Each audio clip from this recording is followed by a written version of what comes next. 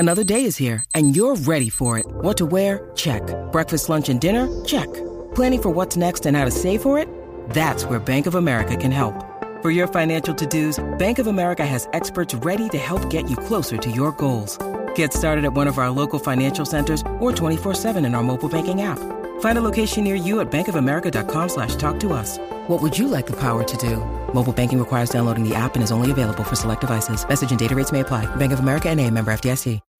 When you need mealtime inspiration, it's worth shopping Kroger, where you'll find over 30,000 mouth-watering choices that excite your inner foodie. And no matter what tasty choice you make, you'll enjoy our everyday low prices, plus extra ways to save, like digital coupons worth over $600 each week. You can also save up to $1 off per gallon at the pump with fuel points. More savings and more inspiring flavors make shopping Kroger worth it every time. Kroger, fresh for everyone. Fuel restrictions apply. Step into the world of power, loyalty, and luck. I'm gonna make him an offer he can't refuse. With family, cannolis, and spins mean everything. Now, you wanna get mixed up in the family business. Introducing The Godfather at ChumbaCasino.com. Test your luck in the shadowy world of The Godfather slot. Someday, I will call upon you to do a service for me. Play The Godfather, now at ChumbaCasino.com. Welcome to the family. No purchase necessary. VGW Group. Void where prohibited by law. 18 plus. Terms and conditions apply.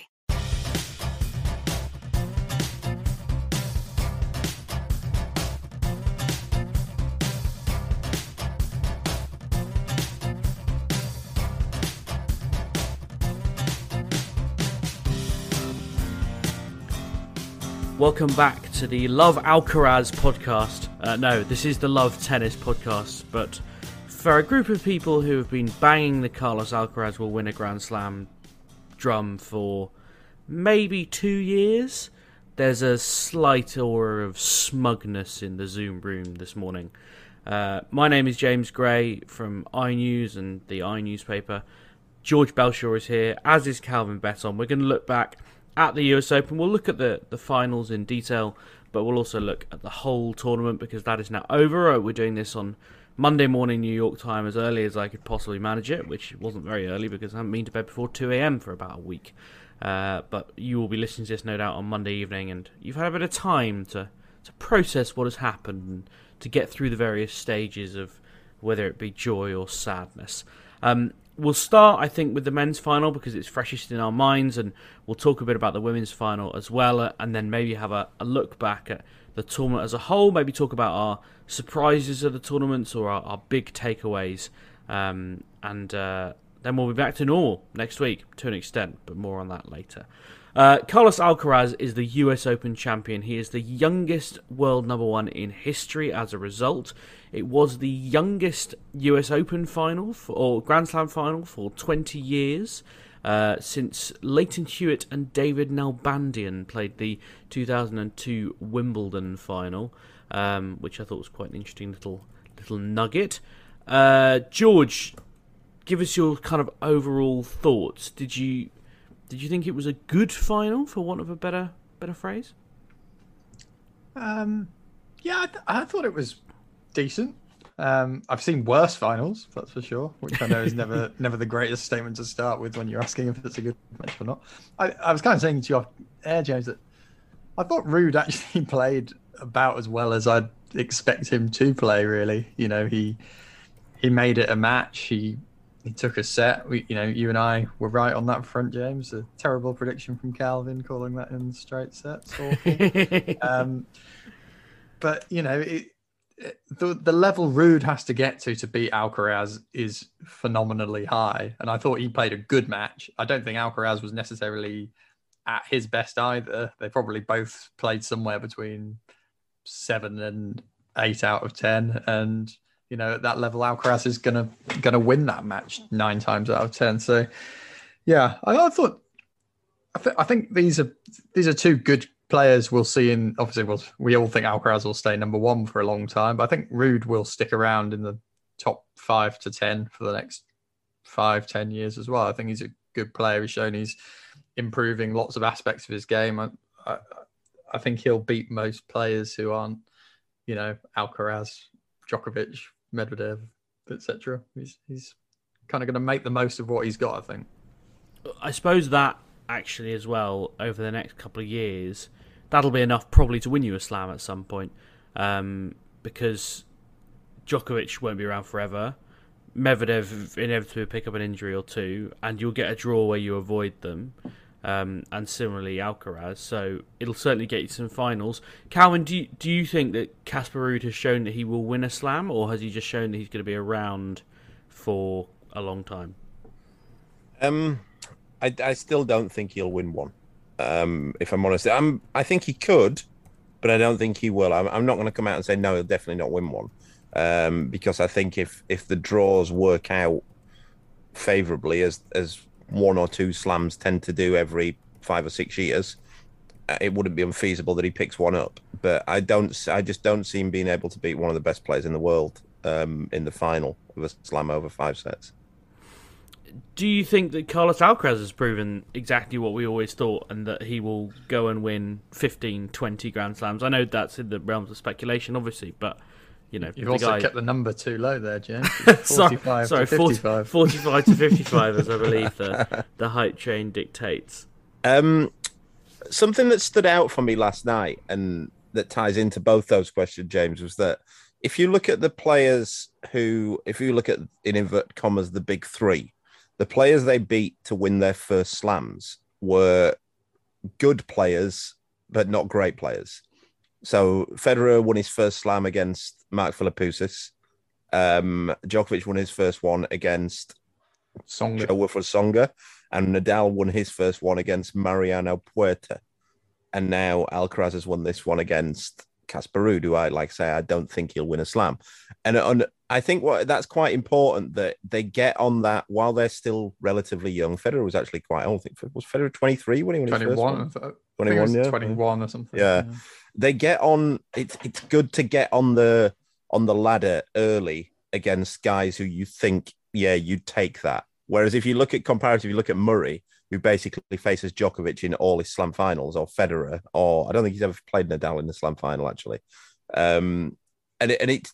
It's good that he's got on the ladder early, and he's been allowed to do that by playing somebody like Casper Ruud. I think he would have preferred to play Casper Ruud than, say, in an alternative world, Alcaraz could have played Djokovic in his first 3 slam finals, not won any of them, and then it becomes a bit of an issue for him that he's been in 3 finals and hasn't won one like Murray did.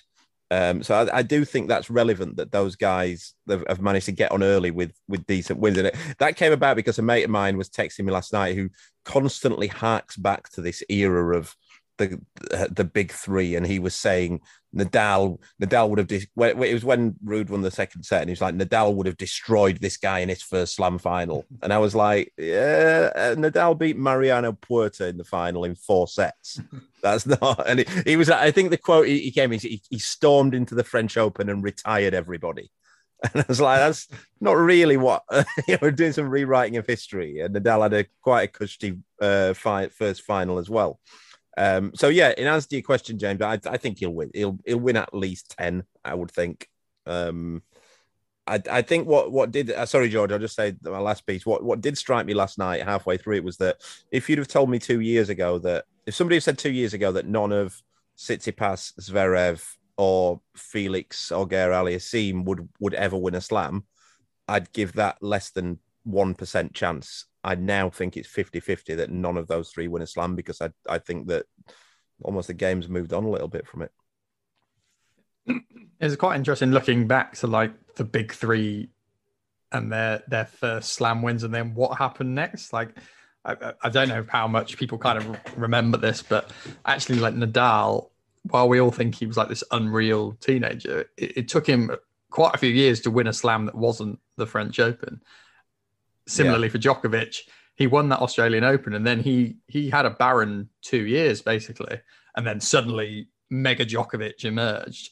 Federer is probably the only one, and this comes to Calvin's point actually, that Federer won it a little bit later. Federer is probably the only one who really took off straight away at all the majors after that first one. But it'll be quite interesting now for Alcaraz to see, is this, once Djokovic is back in the mix at Australia, etc., is there going to be a bit of a bite back on him to a big target? Will it take him in time to then kind of readjust and start dominating at the slams? Because it doesn't necessarily follow that he'll win one and suddenly there'll be this massive floodgates opening, I suppose.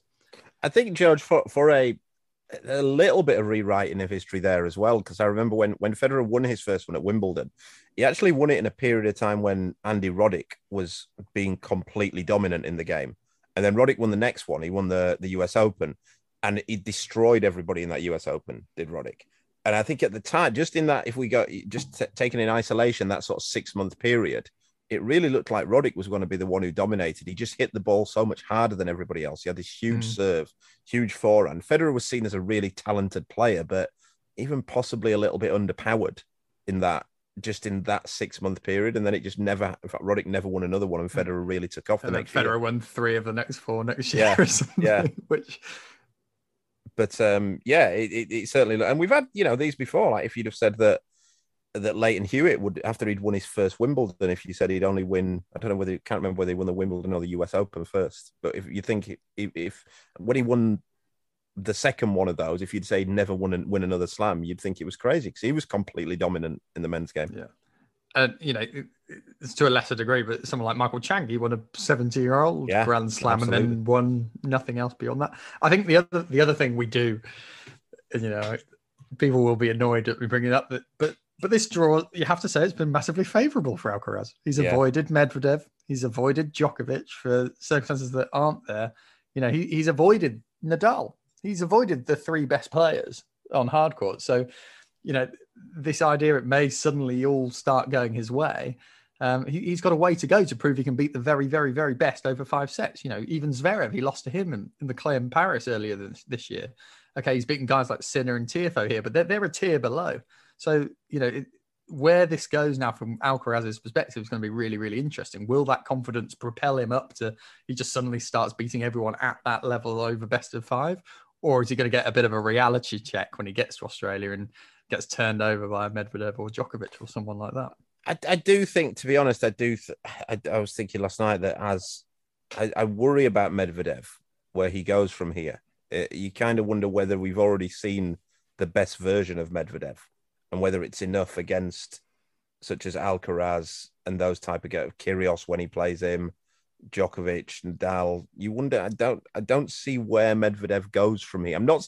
I might be wrong, and I'm not writing him off by any stretch. But when I look at it now, I think, well, what he kind of makes a lot of balls and hits to a good length, but have the best guys figured that out? Do we think he's got back to his best since that kind of injury earlier in the year? I know we're sort of talking about or even that final loss in Australia, the kind of mental side of that, plus the physical issues he's had. Is it the case he might get to the off-season, refresh, and then come back strong again? I think he's maybe lost 4 or 5%, but I think more of an issue is the guys have figured out how to beat him. And I think that's a problem for him more than the injury. I was really blown away by the Kyrgios match because Medvedev looked so underpowered, and what I need is a bit more kind of data, really, because I sort of consider the summer swing between Wimbledon and the US Open for Medvedev is a bit weird. I think probably in terms of headspace and in terms of what he's trying to achieve, a bit odd. But to go and lose to obviously Kyrgios and Stefanos Tsitsipas, and then Kyrgios again. I don't know. The big thing for me was that his serve looked so much less powerful than it has previously. I think, I can't remember who I was talking to, maybe it was one of you guys, before the Medvedev-Kyrgios match. They said, are you looking forward to it? I was like, it might be quite a lot of serving, at least in the first 2 hours. That sounds like Calvin. Yeah, well, yeah. Well, no, that's what I said, in fairness. And actually, it wasn't necessarily quite a lot of serving. There was quite a lot of serving, but Kyrgios was all over Medvedev's second serve. Like honestly, I don't know, like white on rice. Like it was crazy. Calvin? I think what worries me most about Medvedev is that when he's down, when he's losing, and the other guy's playing pretty well, you wonder what can he really do? Because he is a pretty one-dimensional player. Like I say, it's if you're not playing great, it's a nightmare to play against. But if the other guy's playing pretty good, we know what Medvedev does. He hits consistently to a length he doesn't miss very much. But if he's doing that and he's not winning, you're basically relying on the other guy going off because he's not gonna. There's nothing he can really do. And I know people talk about there was this. I never agreed with it. I said on the podcast there was this idea that he was the great problem solver. I don't think that. Well, I think that's come to pass, and kind of without sounding like a dick, I've been proven right in that because he doesn't really know how to solve problems. Randomly throwing in serve volley points and Dominic Thiem missing passing shots at key moments in matches is not problem solving. Well, I think there were two matches he probably showed most that ability to completely mix it up, and they were quite high-profile matches that have probably created this problem solving thing. So there was the Djokovic Masters win, where essentially his tactic was just twat your second serve as hard as you possibly can, and you won't get anywhere near it. And that did work for him. And the other one was that US Open final, which he lost to Nadal. But you have to say, he played 2 sets. It wasn't working, and he mixed it up. He tried the kind of serve volley thing, and he did turn it around, and then Nadal refigured it out. So, even the 2 matches that were that kind of great piece of evidence, maybe aren't the full puzzle piece, as you're saying. Well, there was the TM one. There was the team one, weren't they, in the World Tour finals, where he randomly played a serve volley point and TM hit a great return, then had a mid-court forehand passing shot and missed it. And everyone, oh, what a great tactic from Medvedev. And it's like, no, the terrible one. Thiem should have broke. It was break point to Thiem. If he'd have done that, he'd have served for the match. You think, well, Thiem should have broke. He bottled it. I still, I've always said about Medvedev, I see him somewhere around the 3 to 5 slam mark, probably. I'd still back him to probably get to the lower rung of that, even though other guys are coming on. I personally feel like his year has been quite disrupted, both off the court and on the court. And I've got a feeling he'll kind of refresh and be a big threat at these hard court slams for the next 4 or 5 years minimum. I think he could be, George, but I think in that I do hear what you're saying, but he's pretty match tight now. He's had a few matches in going into this US Open. It's been a while now since he's sort of not been able to go. Well, he only Wimbledon he missed. He was injured earlier, but it's more at the latter stages. He's still only won one, and let's face it, he's choked a lot of matches. Like he should have won the Australian Open. What else should he have won? There was another one. It was the World Tour Finals when he came in. The World Tour Finals, Nadal. Yeah. Came in like in such phenomenal form, and he went to pieces. We had big leads, and he just couldn't finish it off. But again, are we looking at many of the matches he's losing and really panicking in terms of the opponents at slams? It's been a while since he's had like a loss to someone I've thought, oh, bloody hell, he shouldn't have lost that. Like, it's not. These are still kind of very tough matches, and I don't know. No, I agree on that. It's more he's going to come across those players in the latter stages of slams, and I don't really see how he's going to beat them unless they play terrible. That's what the major issue I have with it, and that why including that is Alcaraz, Kyrgios. Although God knows Kyrgios is going to even play another Grand Slam. Sort of when Tsitsipas start getting his number, because he's always had Tsitsipas' number. Zverev started beating him. Good job, Tsitsipas won't get past the first 3 rounds, isn't it? Well, that's true. There's more further problems there, isn't there? But then, you're going to get these guys who are huge hitters. I'm not looking to oversell it or anything, but such as Jack Draper's a huge hitter. He's going to come into the top 20 in the world soon. These guys are going to... Sinner is going to... I don't know who's winning the slam. Who's winning the slams that Alcaraz is not going to win over the next 6 or 7 years? Well, I think Sinner's going to pick up some. Yeah, it's certainly on the evidence of the last 2 weeks. I think Sinner's. I know he served for the match against Alcaraz and didn't put it away, but he also did some really clutch stuff in that match, He was love 40 down in the second set, and he hit 5 consecutive first serves, on spots, and that really stuck with me as bloody hell, that is ridiculously clutch. And also played one at probably the match of the tournament. So yeah, I think he will certainly pick up 1 or 2. George, you've got an idea? This is always an unpopular opinion, and one you both probably disagree with. But for me, Zverev was winning that French Open before that injury. I don't know if Zverev was playing the best tennis in that French Open. That's different. I think he was getting very close. Nadal probably wouldn't have lasted another few hours. We know his nerves towards the end of under pressure. It only would have been Casper Ruud, wouldn't it? I don't know. I'm just saying, as someone but he would have felt like he was turning. He would have had to beat Djokovic as well, no? Yeah. And I don't know if Zverev beats Djokovic in the French Open. Beat him at the Olympics last year. Djokovic was weird that match as well, though. He would have beaten that Djokovic that turned up against Nadal. Whether that Djokovic turns up against Nadal. This is all hypothetical, I suppose. Give me 2 Zverev big wins in slams, George. Well, I think we were about to have one of them before his ankle. Well, no, that's not what I'm saying. Also, to be fair, I think you'll find that Alexander Zverev's ankle was a result of the establishment's protracted campaign That's against a very him. Good point. Very good point. Constantly giving him difficult schedules, bullying him, calling him names, jumped up accusations of domestic assault for a full year. So what I also heard, James. I also heard, James, that they were using extra fine clay at the French specifically for that reason as well. So the ankle rolled for the record, and just to avoid any confusion, it's complete nonsense. Alexander Zverev is not the subject of a conspiracy against him. I would love to meet the bloke who can build a conspiracy that ends with someone seemingly, unfortunately, snapping their ankle ligament in such a dramatic way. Would be quite a work of genius, to be quite honest. Did you not spot the banana skin on the court, James? Calvin. I'll say it quickly. I'll say the reason I think Sinner is going to win a few slams is specifically because he can beat Alcaraz. I think he's got the game to beat Alcaraz. He's shown he can beat Alcaraz. Shown at Wimbledon he can beat him over 5. He was very close to beating him here over 5, and I think he will beat him at slams again. And that, when I look at some of the other players, I don't think Tsitsipas is going to beat Alcaraz at a slam. I don't know if Felix is. So Sinner is one that could, and we kind of have to rely on it because the way it's looking, you never want complete dominance. You want a big star in the game, but you never want complete dominance, and it could get a bit boring if Alcaraz just keeps chopping everybody. I think Alcaraz won't.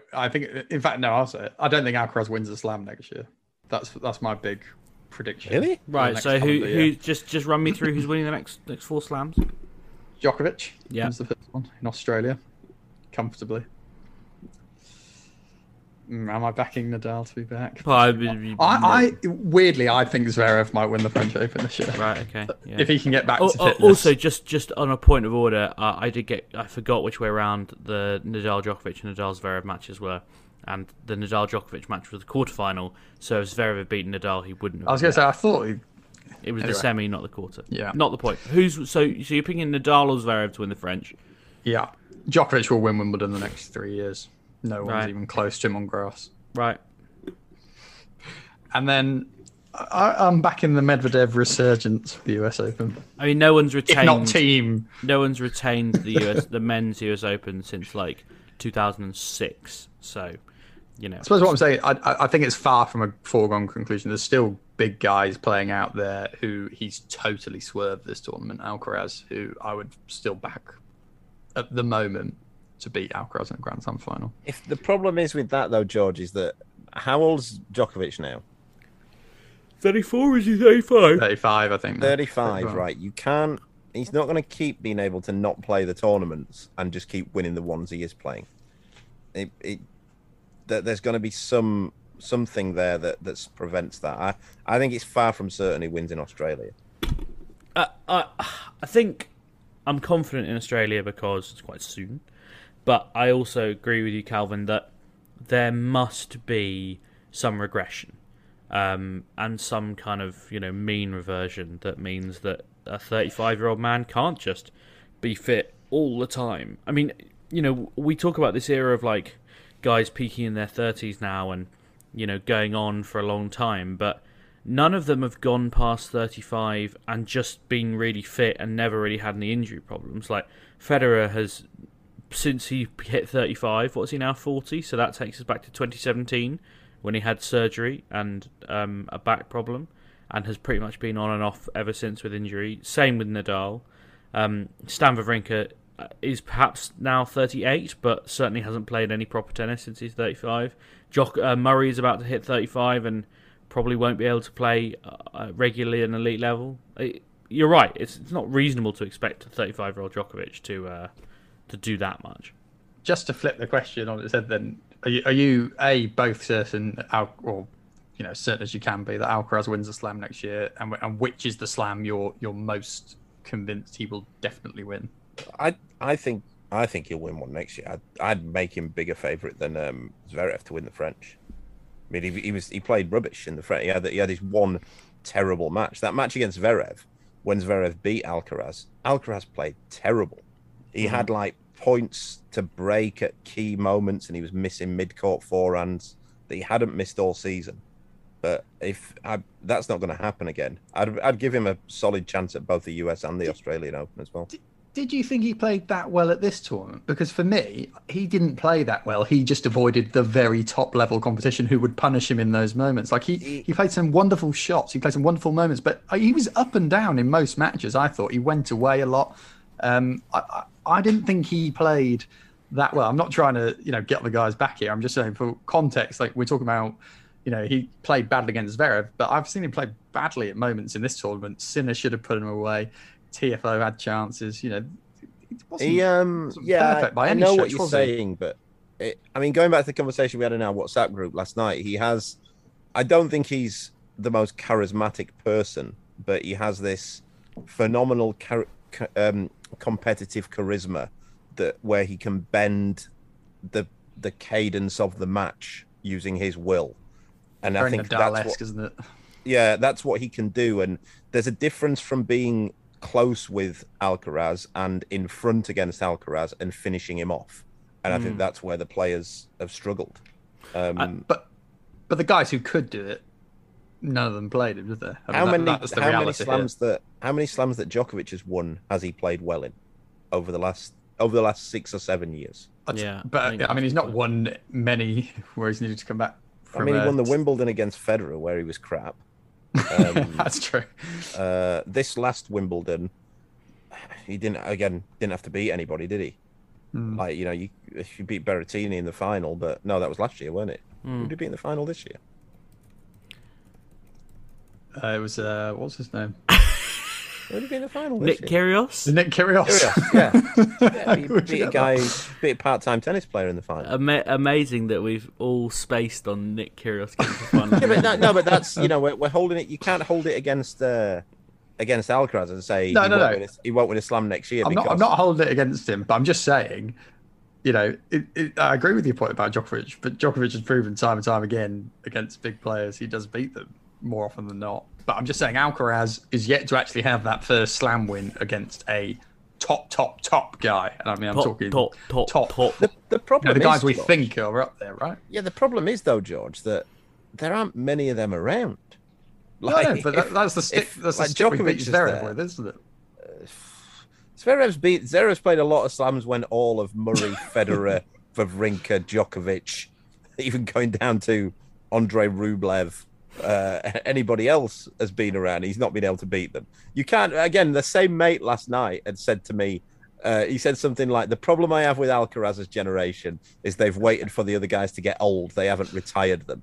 And I'm like, he's only 18. He's only 19, mate. You can't hold it against him because he hasn't been beating Djokovic in slams for the last 7 years. He lost half his career to the pandemic. Well, yeah, to be perfectly honest, and I asked Ferrero this last night, and I said, if the pandemic hadn't happened, do you think this would have happened sooner? And he kind of went, yeah, I mean, why not? Like, probably.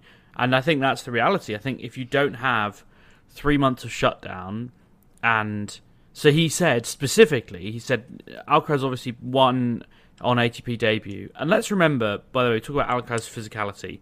He was 16 years old, and he won at 2 a.m.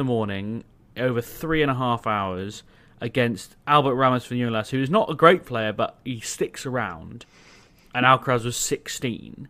And then a month later, the tour shut down. But he was already entered to play Indian Wells and Miami, which would have given him, well, who knows what he would have done, but he would have picked up points, and then he wouldn't have been playing challenges over the summer. He would have been getting closer to decent-sized draws, and all of a sudden, this acceleration probably comes a year earlier, Calvin. Yeah, I'd say the one thing I'd say about what you mentioned earlier about the youngest ever world number one A bit of an anomaly because of when the rankings officially came in. I'm not sure actually, but I think Borg would have, in theory, been the youngest ever if they'd have done it. But they didn't. They used to just have World Player of the Year back then, I think. Oh, the rankings were just made up then, yeah. Yeah. So the rankings started in August 1973, and I think Borg turned pro in 73. So I don't know. Yeah, but they didn't. I think the way that they did the rankings then, like you say, obviously we watched the Vias thing. I think in terms of, I do think Alcaraz is currently the best player in the world. And I think in terms of, I think Borg was also the best player in the world when he was, I think I looked into it yesterday, like maybe a month or two younger than Alcaraz. Right, okay.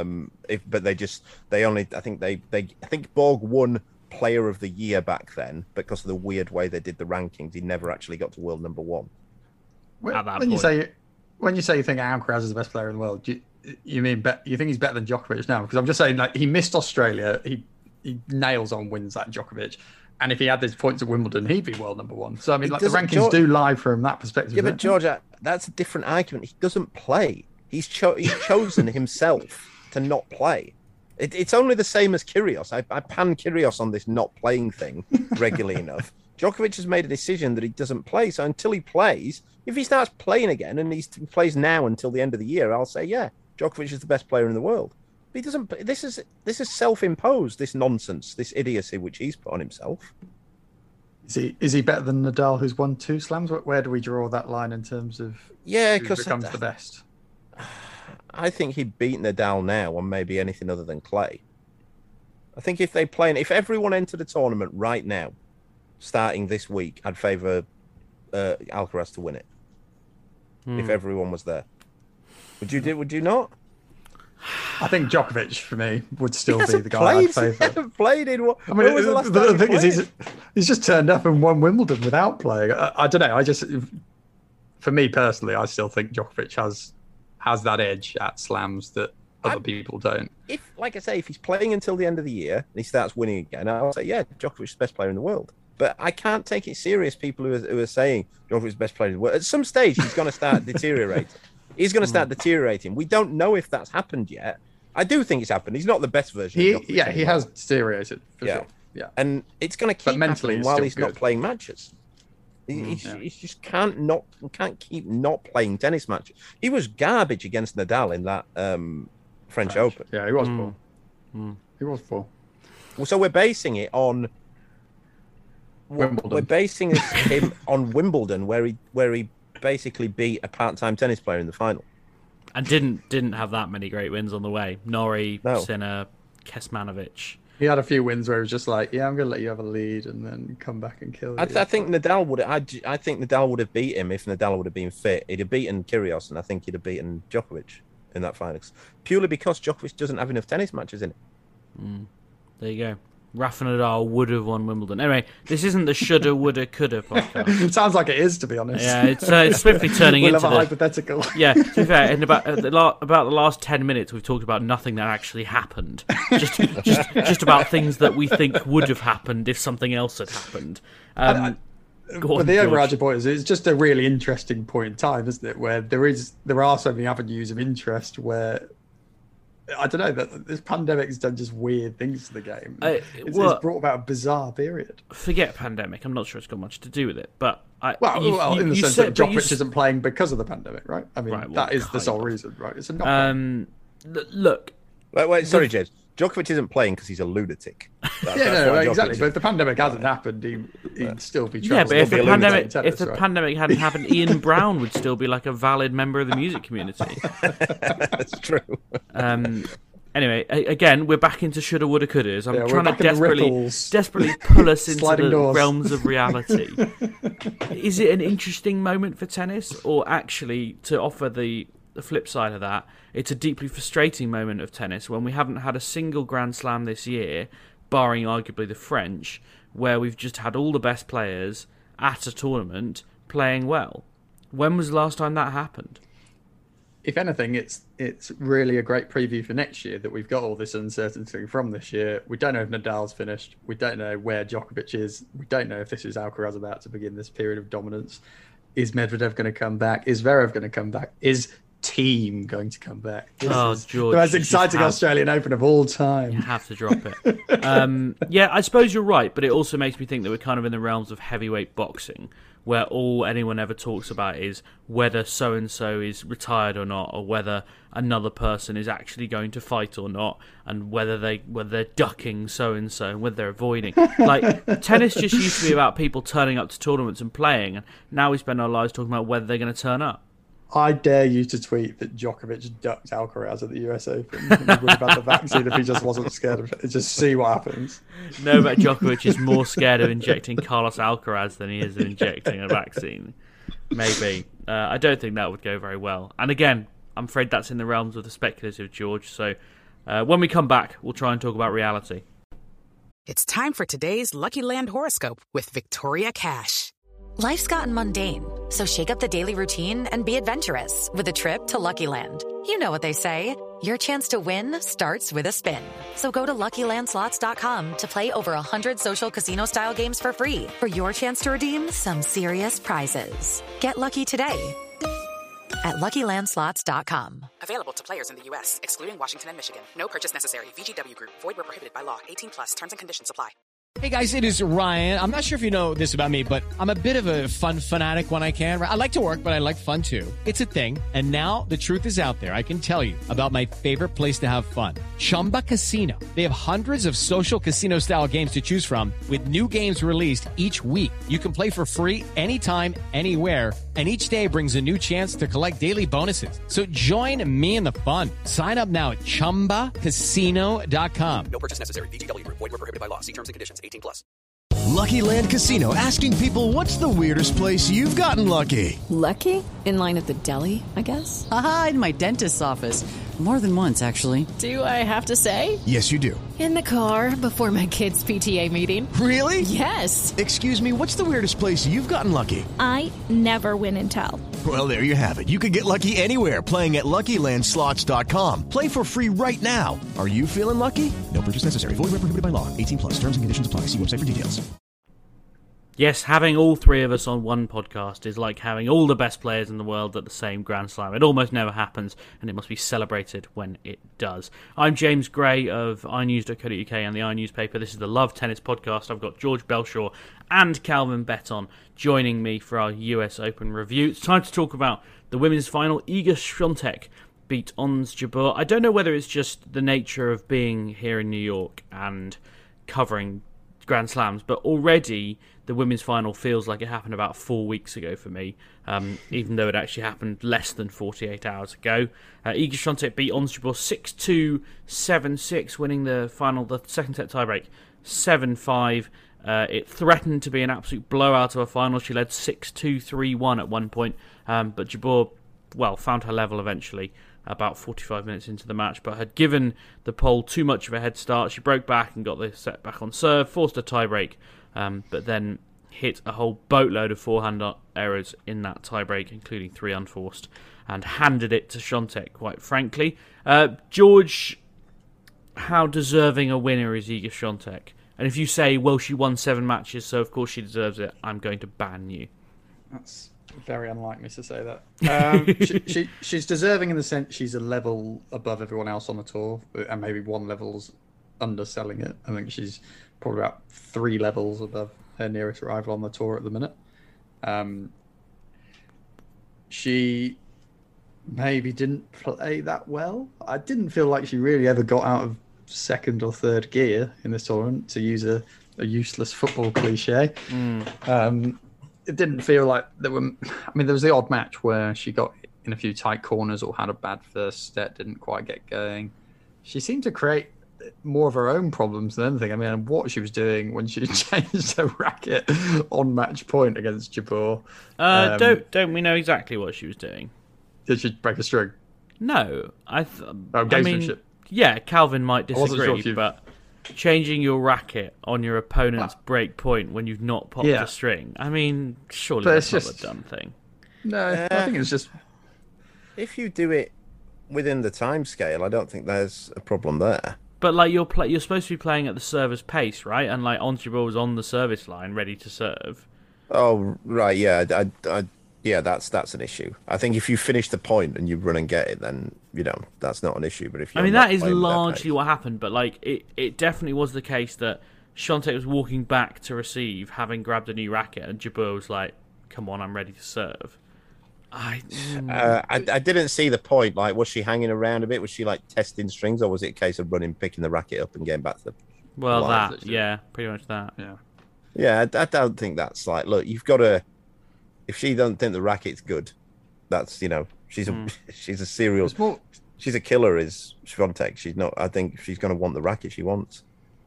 It's more just weird. I thought just a really weird time to do it. She's been changing her racket and string tension and stuff a lot this tournament, like at lots of different moments, and I think she clearly hasn't been totally happy. I mean, they've talked a lot, or at least she talked a lot before the tournament about how much she doesn't like the balls, and clearly they've been trying to make adjustments to try and counter that and make things easier for her. So I do wonder whether there's been a lot of tinkering going on that has maybe caused a bit of uncertainty, and I do wonder whether that maybe explains why she hasn't played that well. I mean, she's gone through quite a lot of periods in this tournament. The set she dropped to Jules Niemeyer in the 4th round, the set she dropped to Arina Sabalenka in the semis, the second set against Jessica Pegula when there were 10 breaks of serve. That was a really poor level. So clearly there's some uncertainty in her game. I mean, Calvin, is it a bit of an indictment of the women's game that Iga Swiatek didn't play particularly well and dropped 2 sets in this tournament? A little bit, yeah, I think. She is the best. She's by far the best player in the world at the minute, and I think that's the problem. She's so much better than everybody else. Yeah. She can play pretty bad and still cruise it. I mean, George, sorry, go on. I was just going to say, I mean, we just asked a question about who we think we consider someone who goes into a match against Alcaraz at the Slam as one of the favourites. I mean, there's literally no one in the women's tour at the minute. I know Calvin will say Osaka, but she's miles off what she was. I mean, she's not a top 50 player at the minute. That's the reality for Naomi Osaka. She's like really poor compared to where she was a few years ago. I mean, there's just not a single person on that tour I look at the minute and think you've got the weapons and the know-how to get past Swiatek like on a regular basis at slams. Like Gauff is the one who could develop into that player, but she's levels below at the minute. I think Gauff... Jabeur doesn't match well. I mean, it's not a great picture at the minute, I don't think. I think Gauff is not far off. I think the problem for Gauff is the specific weaknesses that she's got are very, very well meshed with what Swiatek does very well. So, Coco Gauff's second serve is clearly a problem. And I got a stat for you. Iga Swiatek hit 33... Oh, sorry, Ons Jabeur hit 33 serves in the first set, and not a single one of them was unreturned.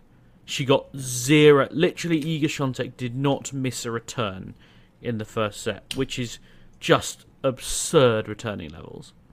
And this is kind of what I'm saying there, James, is that, players like Jabeur and Gauff, they're up their level to a degree that they're beating a lot of the tour and they will win a lot of matches. But the specific challenge of beating Swiatek, I don't think either of that well matched right now. Gauff can close that gap, I'm sure. But yeah, we really need some people to kind of step up. I thought Pegula was going to be the one who actually caused her more problems than she did before the tournament, just that she's played pretty steady stuff this year, and I thought she might kind of have enough to cause Swiatek problems. But yeah, I guess we'd be praying for like a revitalization of someone like Andreescu or Osaka.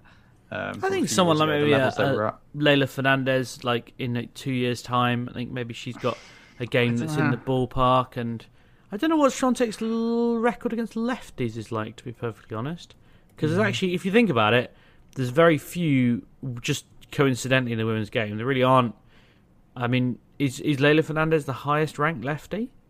Is Kvitova there? Where is Kvitova in there? She's 18, yeah, okay. But like, we struggle to think of Kvitova as a force at a slam, don't we? Like, at the moment. I don't know. Iga Swiatek's record against lefties is bloody good. 21-4 in her entire career. Of course, she lost to Beatrice Haddad-Maia in Toronto this summer. who is possibly the highest ranked left-hander. Yeah, she is. 17 in the world. There you go. But yeah, I just struggle to look at the top 20 women in the world, and I know we will always say that the WTA from like 10 to 80 is very even, but I just do struggle to find people who are going to really push her. I think, yeah, just to stick with the comparison between the two, if you said to me right now, Alcaraz will win all 4 Grand Slams next year, I'd say, no, he won't. Someone will beat him somewhere along the way. If you said to me, Iga Swiatek wins all 4 Grand Slams right now, I say, yeah, I can see that. Like, there's no reason why she shouldn't do that with the game at its current level and the players who are currently getting there. So there's a big onus on the rest of the tour to actually not buck up their ideas, but they've got to get up to her somehow, because she's streets ahead of everyone else at the minute, I think. Do we? I mean, yeah, I'm really struggling for names. I mean, Daria Kasatkina. That's throw that out there. I mean, look, Wimbledon. You looked at the way Rybakina played in the final, and you're thinking, oh, or in that tournament as a whole, and you're thinking, oh, wow, that's actually someone who can hit through people, brilliantly, who could blow Swiatek off the court, and then she's just gone to partisans. Yeah. Sabalenka caused her problems for a bit, but she doesn't have the mentality to kind of get over the line at slams, as we sort of discussed. Sabalenka's the one, isn't she? I mean, like, with the game that she's got all the bits and pieces. She just hasn't got the head, like, in any way. She just goes to... I mean, I felt really sorry for her after the semi-final. She was absolutely gutted. She was in tears. Like, she could barely get through a press conference. And it's like, well, yeah, okay, that is sad, but, like, you've been here before, like, quite a lot, and nothing's really changed. Quite funny if you look at Swiatek's opponent she beat on the way to the final. She drove Pegula to drinking a beer in a press conference and made Sabalenka turn up with the biggest sunglasses I think you'll ever see to try and kind of hide her emotions. So. Yeah, I mean, Jule Niemeyer was quite chilled out about it, so, yeah. I don't know. And Ons Jabeur, yeah, I mean, she was quite composed in her press conference, but... yeah, there were pictures of her backstage with her team just head in hands, and I suppose you want people to be disappointed, don't you? You don't want them. I mean, I'm sure Calvin would agree. If someone walks out of a final that they lost and got outplayed in and said, well, I did my best this fortnight and it's a really good run to make the final, I think, Calvin, if one of your players said that, you'd be pretty disappointed. Yeah. I think with Sabalenka, I do think I don't think she'll win a slam, because I don't think she can hold it together when it matters. I think she's shown that quite a few times. I don't think she will. Can't say much more on that. I was just say, who's more likely to win a slam between Ons Jabeur and Casper Ruud? Both have reached 2 Grand Slam finals this year. Yeah, see, I think Ruud's more likely than Jabeur. I genuinely don't think Jabeur gets over the line. I think there's just players out there who will always beat Ons Jabeur. I've been a big Jabeur believer, and I am starting to doubt. But equally, I don't think she'll win one. But I think she's more likely than Ruud. I just think age-wise, I think Ruud's got more time and weirder kind of potential. We don't know the trajectory of the men's tour. You're suggesting that the men's tour is going to get weirder than the women's tour that's had like 13 winners in the last 16 I merely mean Swiatek, I'm pretty certain, is going to just dominate for the next few years, and that's bad news for Jabeur, because her style couldn't match up worse to anyone than Swiatek's. Whereas Alcaraz, I think, will dominate, but I still think there'll be some weird slams in this kind of transitional men's period before that dominance truly takes off. Jabeur has beaten Swiatek twice. I mean, it's not she's been. I just don't think in the biggest moments, biggest matches. You're aware of Swiatek's record in finals, no doubt. Yeah, 16-1. Yeah, she could.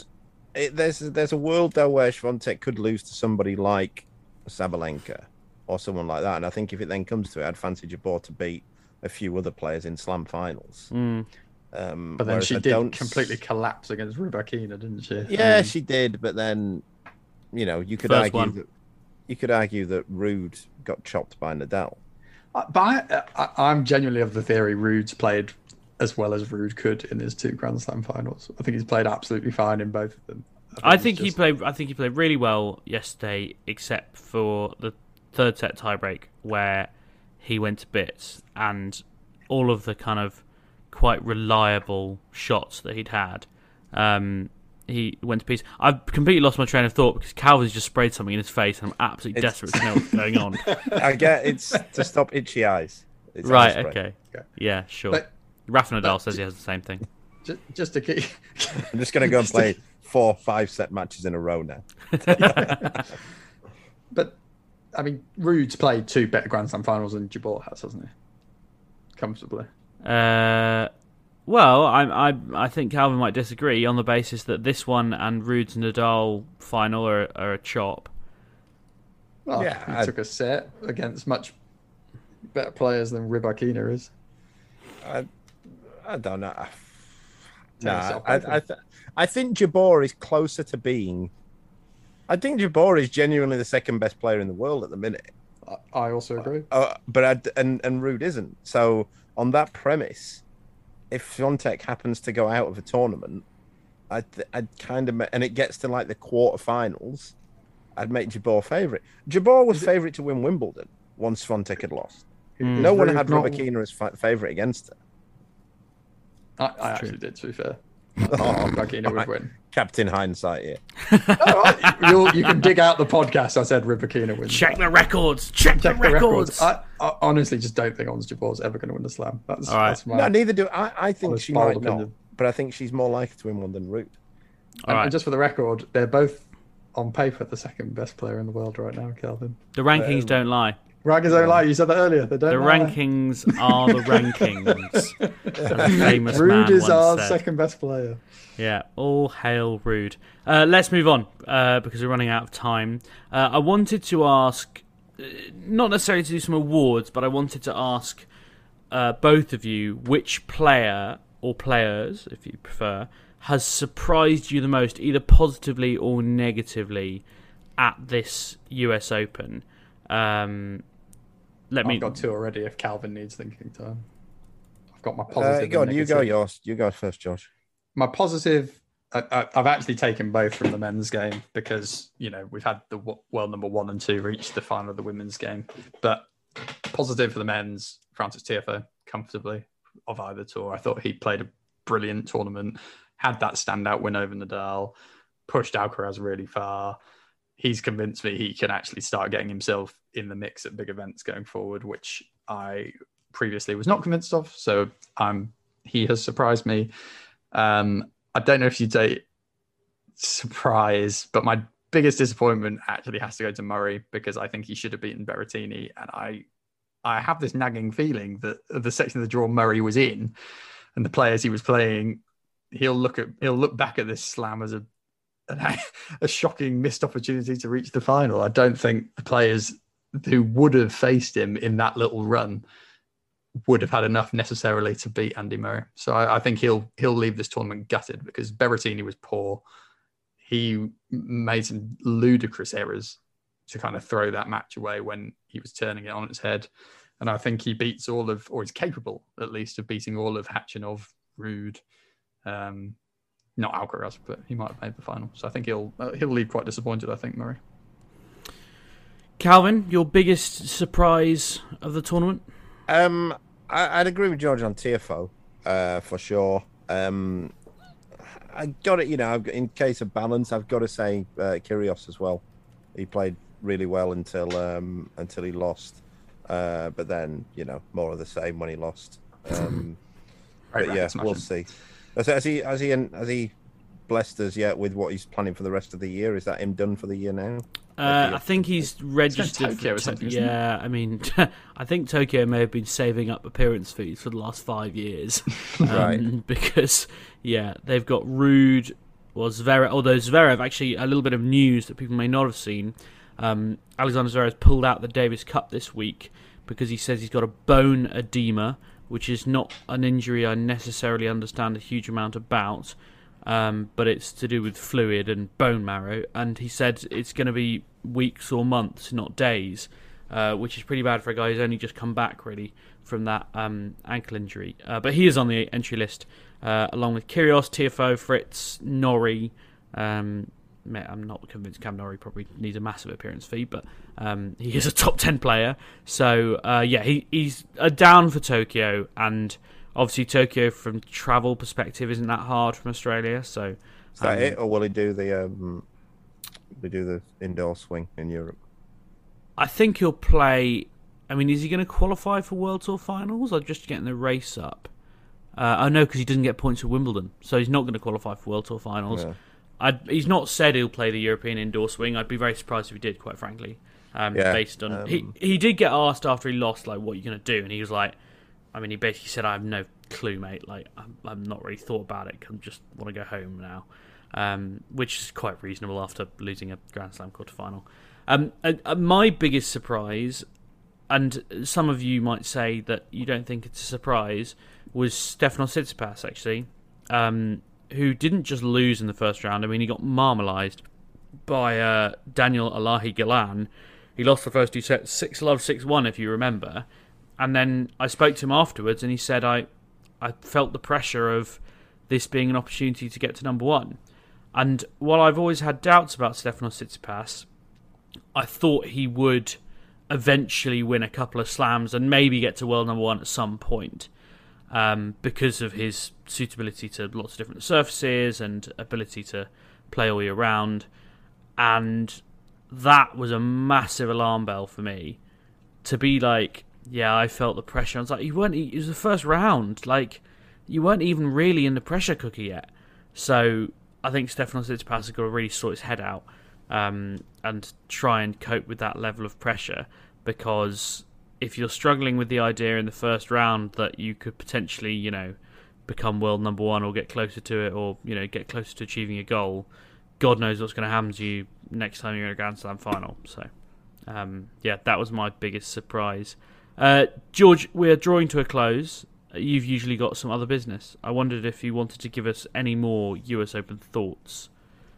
I think it'd be wrong to leave a discussion about this US Open without at least saying what a big miss to the tennis world Serena Williams will be, which I know is something we've covered a lot before, but seeing as we're in a bit of a review mode, I think, while she's maybe not delivered her best tennis for the last couple of years, she's had a massive impact on the sport, and is someone who will be greatly missed, both for kind of the positive, negative, and exciting moments she's brought over the last however many years. Was it 25 years since she's been kicking around, something like that? So yeah, just thought I'd say, well done, Serena. Thanks for the memories.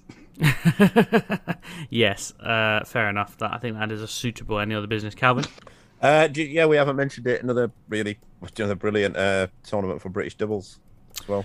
Yeah, yes. Absolutely. Yeah, we did mention it very briefly in passing, I think, the other day. But so Joe Salisbury and Rajiv Ram winning the men's doubles, beating Wes Koolhof and Neil Skupski, who are leading the race. Whoever won that match would have gone to world number one, so Salisbury and Ram hang on to world number one. It's also quite funny that they're all going to be playing Davis Cup against each other in the next week. So Koolhof is going to be playing with Jean-Julien Roger, who's actually, I think, the world number 5 doubles player for the Dutch.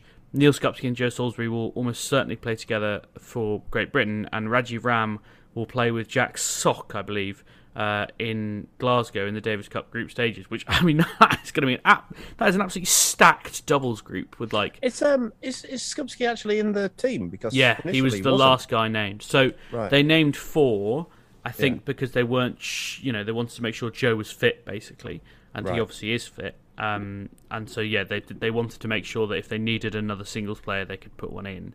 And they've got Joe in to play doubles, so Neil's going to play with him. And I think probably also a bit of backup for Andy Murray, not really knowing what his status was. I mean, there's lots of chat about the fact that Joe and Neil might not play every match in the doubles, which is mad, but it basically, if Andy can't play singles for fitness reasons, it's in Glasgow, there's going to be a lot of people who've bought tickets almost exclusively on the premise that Andy Murray will play at some session. So you might end up getting like Andy and Joe playing one, or Andy and Neil, or even like Andy and Dan or something. I think, I was going to say, there's another player in that team who I know thinks he's the best doubles player in that team. Yes, as well. Yes, exactly. And Evans pretty much said as much when we started poking him about the fact that Jack Draper was playing really well and he might get dropped. He almost said, but I can play doubles as well, but he didn't quite say it. My internet connection... Is Murray lucky to be in this team at the minute? Is that a question for another pod? If Draper's fit, I think he's close. And I think if it's not being played in Glasgow... But yeah. Strongest Davis Cup squad we've ever had, perhaps. But, we should explore on another future Davis Cup pod, I imagine. If I'm here for it. Does that happen while I'm away? I think that happens. Yeah, it does happen while you're away. George, devastating news. Yeah, George, so tell us about your holiday plans, because people will find that interesting, probably. We don't. Always. I'm off to the Philippines this week. Okay.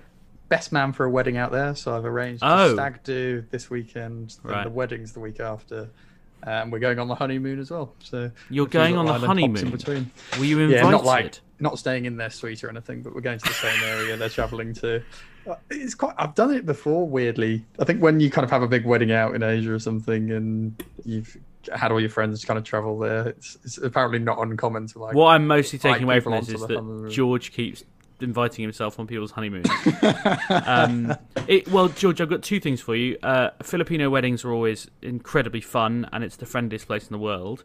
And the other thing is, do you think you could track down Alexandra Ealer's family? She's the the girls singles champion for the US Open this year. She beat Lucy Havlikova in the final. She is the first ever junior Grand Slam finalist from the Philippines. She's also a graduate of the Rafa Nadal Academy, and I'd be fascinated for you to go and do a big investigation into what it's done for Filipino tennis. I really wish you'd raised this with me 3 months ago before I booked all my internal flights and got locked onto a strict itinerary. Right. But if I happen to be passing anywhere that mentions her, you have to write the name for me in the chat, James. And I'll begin my search in earnest. Well, look, she beat a Czech girl in the final, which is usually a pretty good indication of success. So she's clearly going well. I think that's all we've got time for this week. Thank you very much for listening throughout this US Open. It's been really nice to chat to lots of you in DMs and on Twitter and all sorts of platforms while I've been out here in New York. It's made it feel a little bit less lonely, which these trips sometimes can. I'm going to fly home tonight, in fact, and then I'm going to sleep for about a week. Please do come back when we're awake. George, you're going to interrupt my extra. Well done to our fantasy tennis winner, whoever it was, as well. Kaza will get her praise. Don't worry. Sports Social Podcast Network. Step into the world of power, loyalty, and luck. I'm going to make him an offer he can't refuse. With family, cannolis, and spins mean everything. Now, you want to get mixed up in the family business. Introducing The Godfather at ChumbaCasino.com. Test your luck in the shadowy world of The Godfather slot. Someday, I will call upon you to do a service for me. Play The Godfather, now at ChumbaCasino.com. Welcome to the family. No purchase necessary. VGW Group. Void where prohibited by law. 18+. Terms and conditions apply.